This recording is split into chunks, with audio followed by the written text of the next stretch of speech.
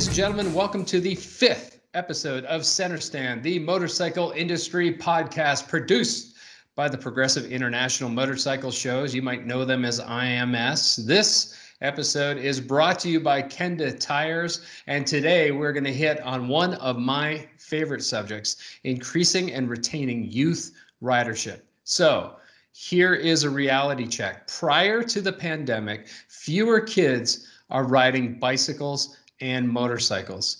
Between 2014 and 2018, the number of children between 6 and 17 who rode their bikes more than 25 times a year fell by more than 1 million. Talk about a huge drop. In order for us to grow our future rider base, it's important not only to get more kids on wheels, but to retain this group of riders. So today we're going to discuss strategies on how to encourage that enthusiasm and keep the joy of being on two wheels alive for decades to come. Our two special guests today have got great insight on that. Every motorcycle made needs rubber. And our man Jason Baldwin is director of power sports at Kenda Tires and a clear expert on the subject of youth ridership is Ryan McFarland, founder and chief enthusiast at Strider Bikes and founding board member for the nonprofit allkidsbike.org. Gentlemen, thanks for joining us today. Hi, Robert. Thanks for having us. Fun topic. All right. It is a fun topic, and you know what? I'm gonna say right up front that I am biased. I am on the allkidsbike.org ambassador list. I'm an All Kids Bike ambassador. I'm very proud of that. I think it's one of the things that is going to significantly uplift motorcycling in the future. So Ryan, thank you for that great honor. But I want to start with our friend from Kenda. Obviously, Strider Bikes is involved in youth ridership, but I want to give Jason a chance to level set with us why Kenda is a key player in youth ridership and sort of the company vision on how to retain riders in the future. Jason, would you give us a brief kind of insight into your background in power sports and sort of what differentiates Kenda's power sports product lineup? Sure, Robert. Sure. Thank you for having me again. So just a brief background on myself. I'm the director of power sports for Kenda Tires. Been in the industry 20 plus years. Right out of school, master's degree, straight on the retail floor, right working in the retail end of it, then went from distributorship to manufacturers and kind of worked my way up through the chain. So tried to understand every aspect of it from, the retail level all the way to the manufacturer level for that. So that's kind of at least my background on it, and most folks would have an idea for that too. And what was your other question? Give that to me again. I want to Kenda's lineup. It's really vast, and kind of tell us a little bit what kind of separates Kenda Tires from the rest of the rubber out there. Well, what's nice about us is that we do have a tire for everything. I mean, that's kind of our competitive advantage. Everything from our automotive division to trailers to golf to power sports to lawn and garden to you name it there. We've got a tire for everything. So that's kind of what separates us from the bigger guys, you'd say, some of the bigger ones that are out in the field there. But we have a tire for everything, even to the fact of where we own 3 bicycle companies, and our chairman sits on the board for 3 different bicycle companies, similar to that too as well. And so, specific to power sports, Kenda brand has rubber for many sizes of motorcycles. Is there what's the bottom end range? Like, what's the youngest a kid would be riding, on Kenda tires? 4 to 6 years old generally is what we say the starting range on. 10-inch tires is what we come out with as far as on the power sports now. We do make some smaller tires for some youth, for some scooters, 6.5-inch, and some smaller for some kids there. But generally 4 to 6 years old age for the ridership for the youth of America on motorcycles. And of course, Kenda goes all the way up into, enduro tires, street tires, touring product, all that kind of stuff. So jumping over to Ryan. Ryan, give us a little background for yourself and on Strider Bikes. And if you would also expand that into what allkidsbike.org is all about. Okay, sure. So Strider Bikes really was born out of me as a motorcycling enthusiast wanting to teach my son how to ride, and was looking for a way to really advance that. So, I was impatient, wanted to get him riding early, and came up with a good design that really was helping him develop his skills at just 2 years old. Had so many people asking me about the bike, decided to start the company. Since then, that was 13 years ago.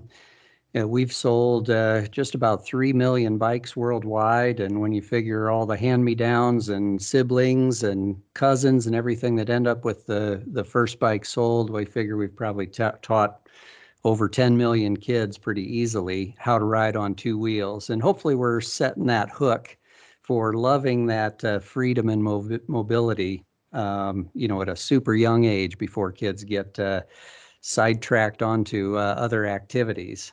But that's our mission at Strider. We're very focused on those early years because we feel like there's so much competition out there for a child's attention that if we as a bicycle industry or motorcycle industry wait too long to encourage those kids to join, they're going to be really enamored with someone else's sport instead of ours. And so it really is a race to get their attention. And we feel like we're positioned well because basically as soon as a child can walk, they can get on one of our bikes and start cruising around the house and then the neighborhood. And hopefully they end up all the way onto a motorcycle. So, so that started as really a true enthusiast mission to kind of work with those early adopters and those parents that were going to be out there and actively getting their kids involved at a young age. What I really realized, this is getting into the All Kids Bike mission of the nonprofit, is that the masses just are not finding their way to bicycles. The parents aren't leading them there. We have our niche with bicycle and motorcycle enthusiasts, but that's a small part of the population. And, the majority of kids are not finding their way onto a bicycle any longer. And, motorcycling is a percentage of that base or that foundation. So when bicycling declines, motorcycling is naturally going to decline. And, kids just generally learn to ride bikes on their own in the past. And I think a lot of it was because there wasn't a lot of other activities going on out there. So the bike was the best thing they had going, and they soldiered their way through the process on their own. But the world is different today, and kids have 100 other things that can take their attention. And so we can't just trust that that's going to happen automatically anymore. So the All Kids Bike really was a push to say, okay, we got to go on the aggressive, and we got to really reach out to all those kids and make sure everybody has a chance to learn how to ride a bike and taste that independence and mobility that a bike offers. And when you try and figure out, well, how the heck do you reach all the kids? The answer really comes back to we've got to get this in the schools. And that's what All Kids Bike does. All Kids Bike is on a mission to teach every kid in America how to ride a bike in kindergarten PE class. So lofty goal, but hey, what the heck? Let's go for it.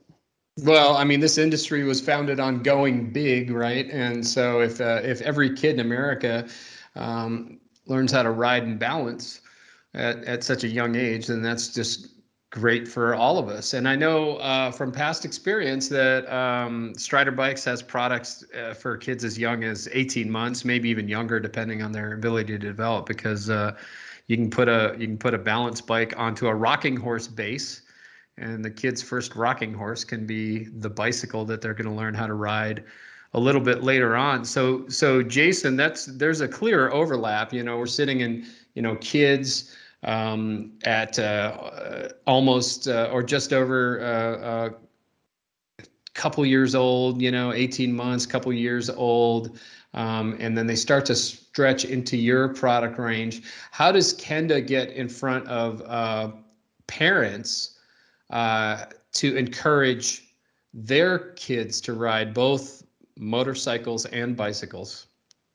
That's a great question there too. I mean, it is tough, like you said, like Ryan was saying. There's so many different outliers. There's so many different things that are getting the kids' attentions and a number of different things on that. So we really have to be creative from that. So we sponsor a number of different things as far as riding schools all over the United States to try to get whether it's smaller youth riding schools individually, whether it's dirt riding schools there, or if it's also motorcycle safety foundations for the older kids. I would say that it will actually have smaller kids that hopefully they can kind of pass the tradition on.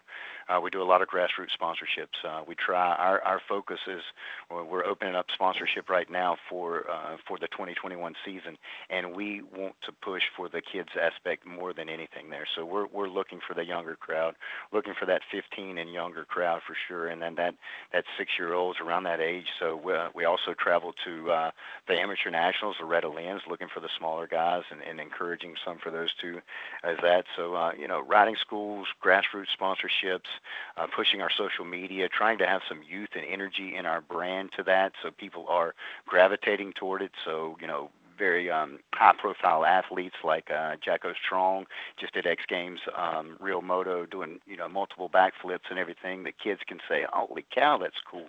I want to be like that when I get older." So we're trying to hit a lot of those avenues, but I wish we had a turnkey, full source to say, Mr. Pandy, if we had had the solution there. But we're working on it for sure. So if somebody's listening in and they're running a riding school, or they have an idea for a youth kids bicycle camp, or how do they get in touch with you to explore the possibilities of working with Kenda? How does that work?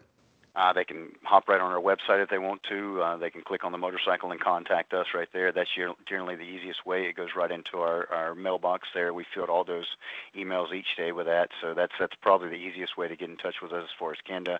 All of our social media channels we're very proactive on, so we get probably numerous requests every day. Hey, how can I get involved or anything like that? But we're definitely open and looking for that stretch across all throughout the North America, not just the United States, even into Canada too. So just want to get find us here on social media or on the websites to get in touch with us.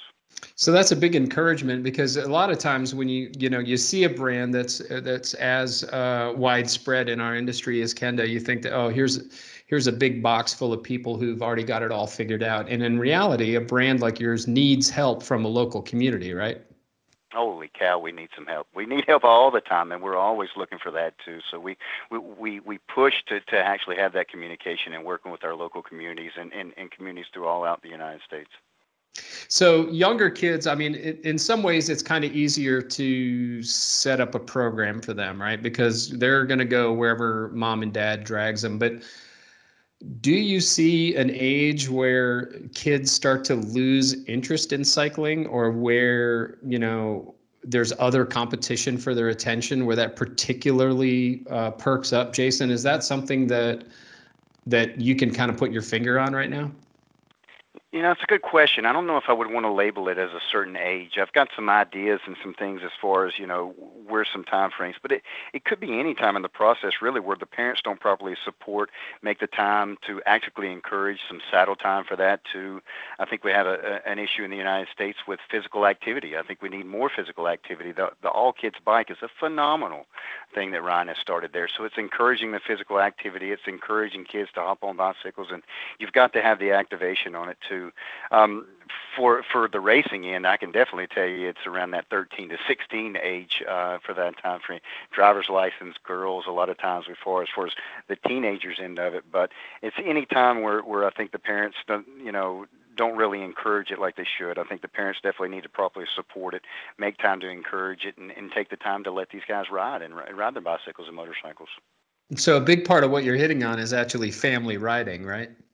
Correct. I mean, we see it a lot. I mean, you can ask a number of people, how did you get started in riding there? And majority of the time, well, my father, my uncle, or somebody would have something like that too. So I know we encourage the kids in riding there, but we've lost a lot of the adults riding that really pushed it down into the kids riding on for these two. So I think we've got to look at the whole spectrum of riders. The Harley guys are aging out of a lot of things. Well, how are our grandparents, our parents going to push the riding? Not push, but allow them to have that excitement. because there's nothing more exciting. Like in Ron's case, is if you click on the all kids bike, I was just looking at it yesterday, and I cried when I looked at the video. It's just phenomenal to see these kids and the big smiles on their face when they feel the excitement and enthusiasm under their legs there. It's just really cool for that. So I think that it needs encouragement for sure.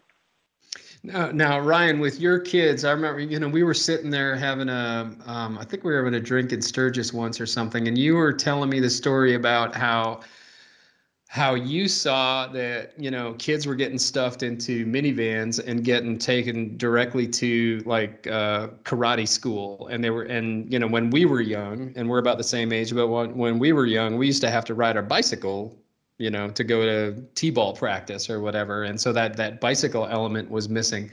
Can you speak a little bit about sort of modern hurdles with, parents bringing their kids into cycling versus like an all kids bike approach where literally the kids are bringing the parents into bicycling? Yep, you bet. Yeah, I think, our society has changed in many ways. I think when we were growing up, and a lot of people will remember this, is basically your parents just said, go outside, go away, kind of go entertain yourself, find your own entertainment, make your own decisions, just be home before dark type of thing. And, that's what we did. We headed out and we played and figured it out. Things weren't as structured. And it seems like one of the big shifts is that kids are very structured and at a really young age. A lot of times, a couple decades ago, basically, a lot of these sports didn't start very early. It was kind of middle elementary school is when you'd start getting into some sports. And a lot of times it was through the school or something. There might be some summer programs for Little League or something, but still it was an older age. And if we look at the number of alternative sports opportunities that are out there now and that start at ages like 4 years old, really young, it's a completely different landscape. And parents have kind of gone along with the idea that this is now the new expectation. Oh my gosh, I need to have my kids signed up for an activity all the time, which is very different. And when bicycling typically has occurred, learning to ride a bicycle on two wheels, for most people has occurred around age 6. Well, when sports and other activities, organized activities, started when you were 8 or 9 years old, that was fine. And I think this is one of the like competitions that has been going on in society for kids' attention that bicycling and motorcycling industries as a whole didn't even know was happening. We just automatically got our participants without ever recruiting them. They just naturally found their way onto a bicycle around age 6. And then many of those kids would move on to motorcycles. But you had this broad base of all these kids that learned to ride at around 6. But now what's happening is all these other sports have said, hey, I want more participants. So I'm going to start marketing to the 5-year-olds. And then other sports say, well, I want all those good kids in my program, so I'm going to start marketing to them at 4 years old, and so on and so forth. But I mean, it's amazing the number of programs that are out there for children at age 4. And so when bicycling and motorcycling really doesn't kick in until about 6, it's too late. We lost it. Somebody beat us to the punch, And yeah, I'll give you one example here, which is kind of interesting. BMX racing and soccer really kind of both took off in the United States in the 70s. And BMX racing maybe has about 50,000 kids that participate in it on an annual basis. But soccer has 3 million. They just recruit like crazy, and they recruit all the way down to 3 and 4 years old. And one interesting thing there is that it's very organized. So, a lot of times mom gets that schedule and she puts the schedule on her calendar and, it gets done. I mean, we go to practice on this day and this day and this day, and we play a game on this day, and we repeat that week after week. And bicycling is just kind of a recreational hobby that doesn't really get scheduled for most kids. And so it loses out to the schedule. It's like, oh, geez, we can't go bike riding. We got soccer. We've got this commitment. And so nothing against soccer. My kids play soccer too.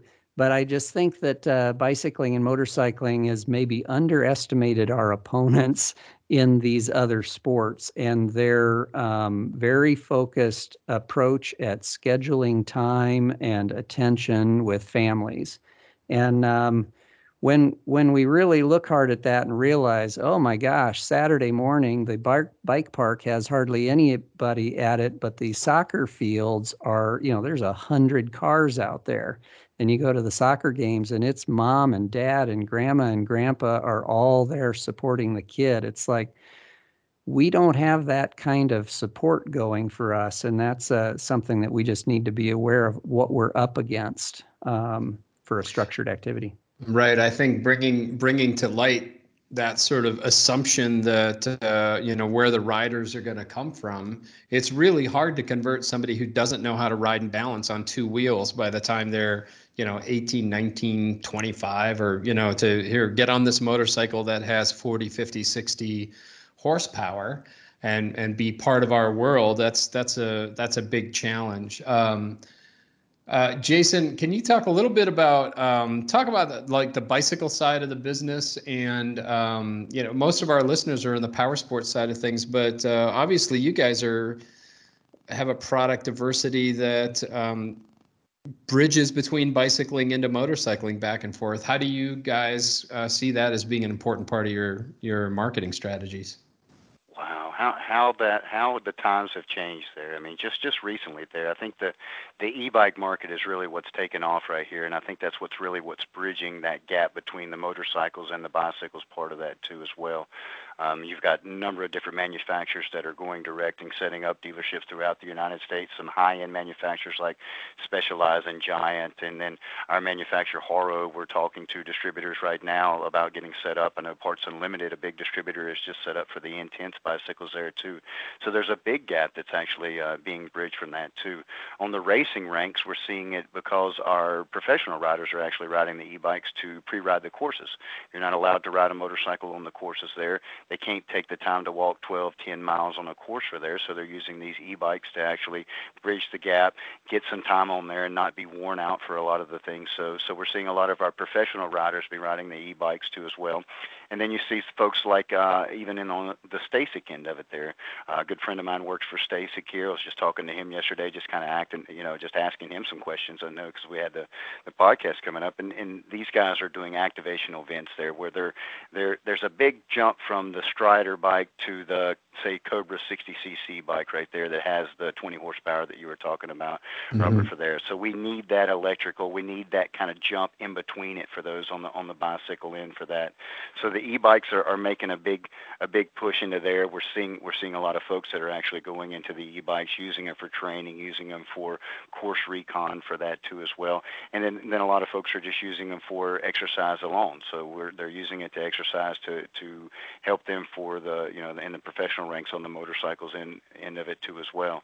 So we're seeing a big fluctuation between bicycles, motorcycles, and what is a bicycle, what is an e-bike, how are these meshing together, class 1, 2s, and 3s, and like that. So it's a great time to be in right now in the industry, and the pandemic has actually brought a lot of things to light with a number of different people just, hey, I've got to socially distance. Well, how can I get out there? Well, it's hit perfect for Kenda. Well, I need an RV maybe. Well, here's our RV trailers and tires, and shoot, I need a bicycle that goes with that, and well, here's a bicycle that goes. So it's kind of worked really well, and that's kind of how we've kind of bridged the gap between both of those. Yeah, so, I was just going to say, I think it's pretty neat how the electric industry is stitching bicycle and motorcycling together. Strider, we really work in both industries. So we've been going to trade shows in the bicycle industry and in the motorcycle industry. And they're like the estranged brothers. They have two-wheeled riding and enjoyment at their core. It is their DNA, and yet they've gone down these different paths, and it's like they don't interact much anymore. And yet there's so much to be shared there and so much to be celebrated and worked on together, from advocacy and rights and all kinds of things that, we're stronger together than we are apart. And for whatever reason, those two industries have really spread further and further apart. And it's fun seeing how the electrification of each one has started stitching them back together. I remember going to bicycle shows, and most of the bicycles would be electric assist. You still had to pedal them, and there'd be like a couple fringe companies that had a twist throttle on them. And you go on the motorcycle side, and there's electric motorcycles, and then there'd be one or two companies there that had a pedal assist. And they were the fringe. And it's like, oh man, they're so close. If they just realize that this is what creates the overlap from one end of the spectrum to the other, and pull that all together. I mean, I'd love to see the trade shows actually merge. Trade shows are sometimes struggling. Interbike, the bicycle trade show, basically didn't hold a show this year, and it was canceled before the pandemic, so it wasn't because of that. It just, that industry is struggling. And I'm thinking, if we could just get bicycling and motorcycling to join forces and celebrate everything from a little kid's bicycle or a Strider, all the way up to, full-blown motorcycle racing machines and bicycle racing machines and everything in between, we would be stronger for it. But the electrification of both industries, I think, is going to be maybe their savior as it just brings them all together. Not a replacement to either one, but the piece that brings everyone back together again. That's a great perspective, Ryan. It stuns me the opportunities we have in both bicycling and motorcycling to cross over into the RV boom, for instance. How easy is it to toss a Strider bike or a rack of bicycles on the back, or that new Honda Trail 125 that just got announced, for instance, I think it's $4,000, $5,000 or something like that. Kind of retro, super easy to ride, and brings back that sort of dingy vehicle. And so we've got all these people who are doing things outdoors.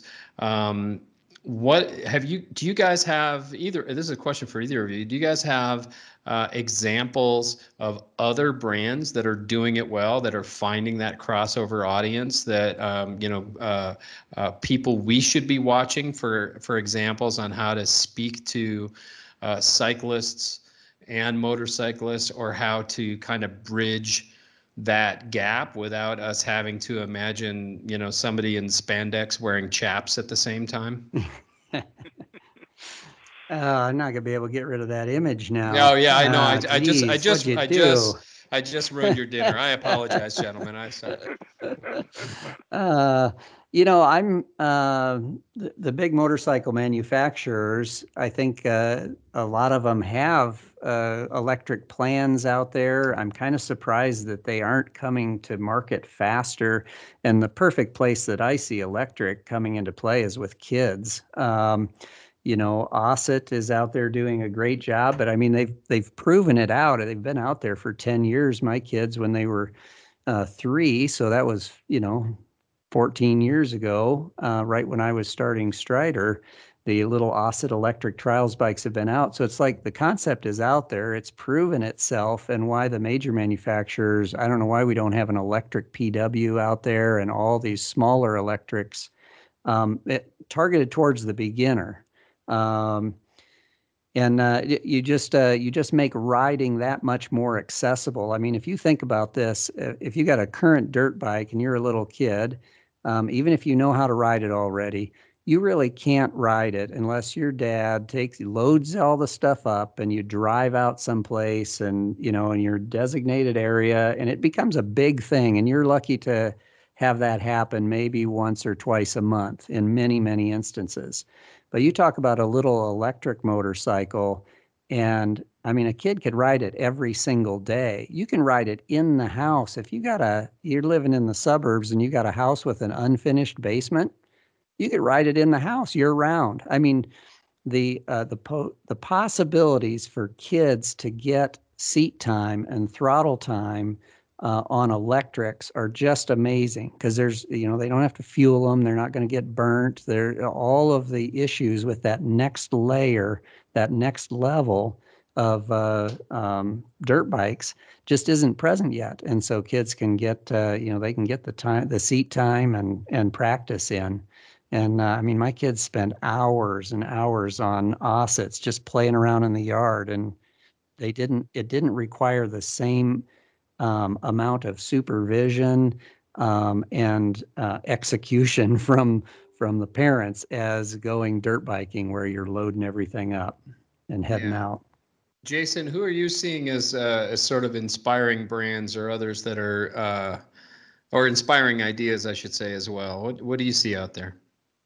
I wish I could give you some really good examples on some of those. I mean, like Ron was saying, there's a number of different manufacturers, Yamaha, Ducati, a lot of these guys that are going into the electric bike world, but they're not coming out with the kids end of it. They're coming out with these big mountain bikes that they're having it there, and then Yamaha, I think that they're only setting up bicycle dealers for that. It seems like if I'm a Yamaha dealer, I'd want to have everything and access to everything for that.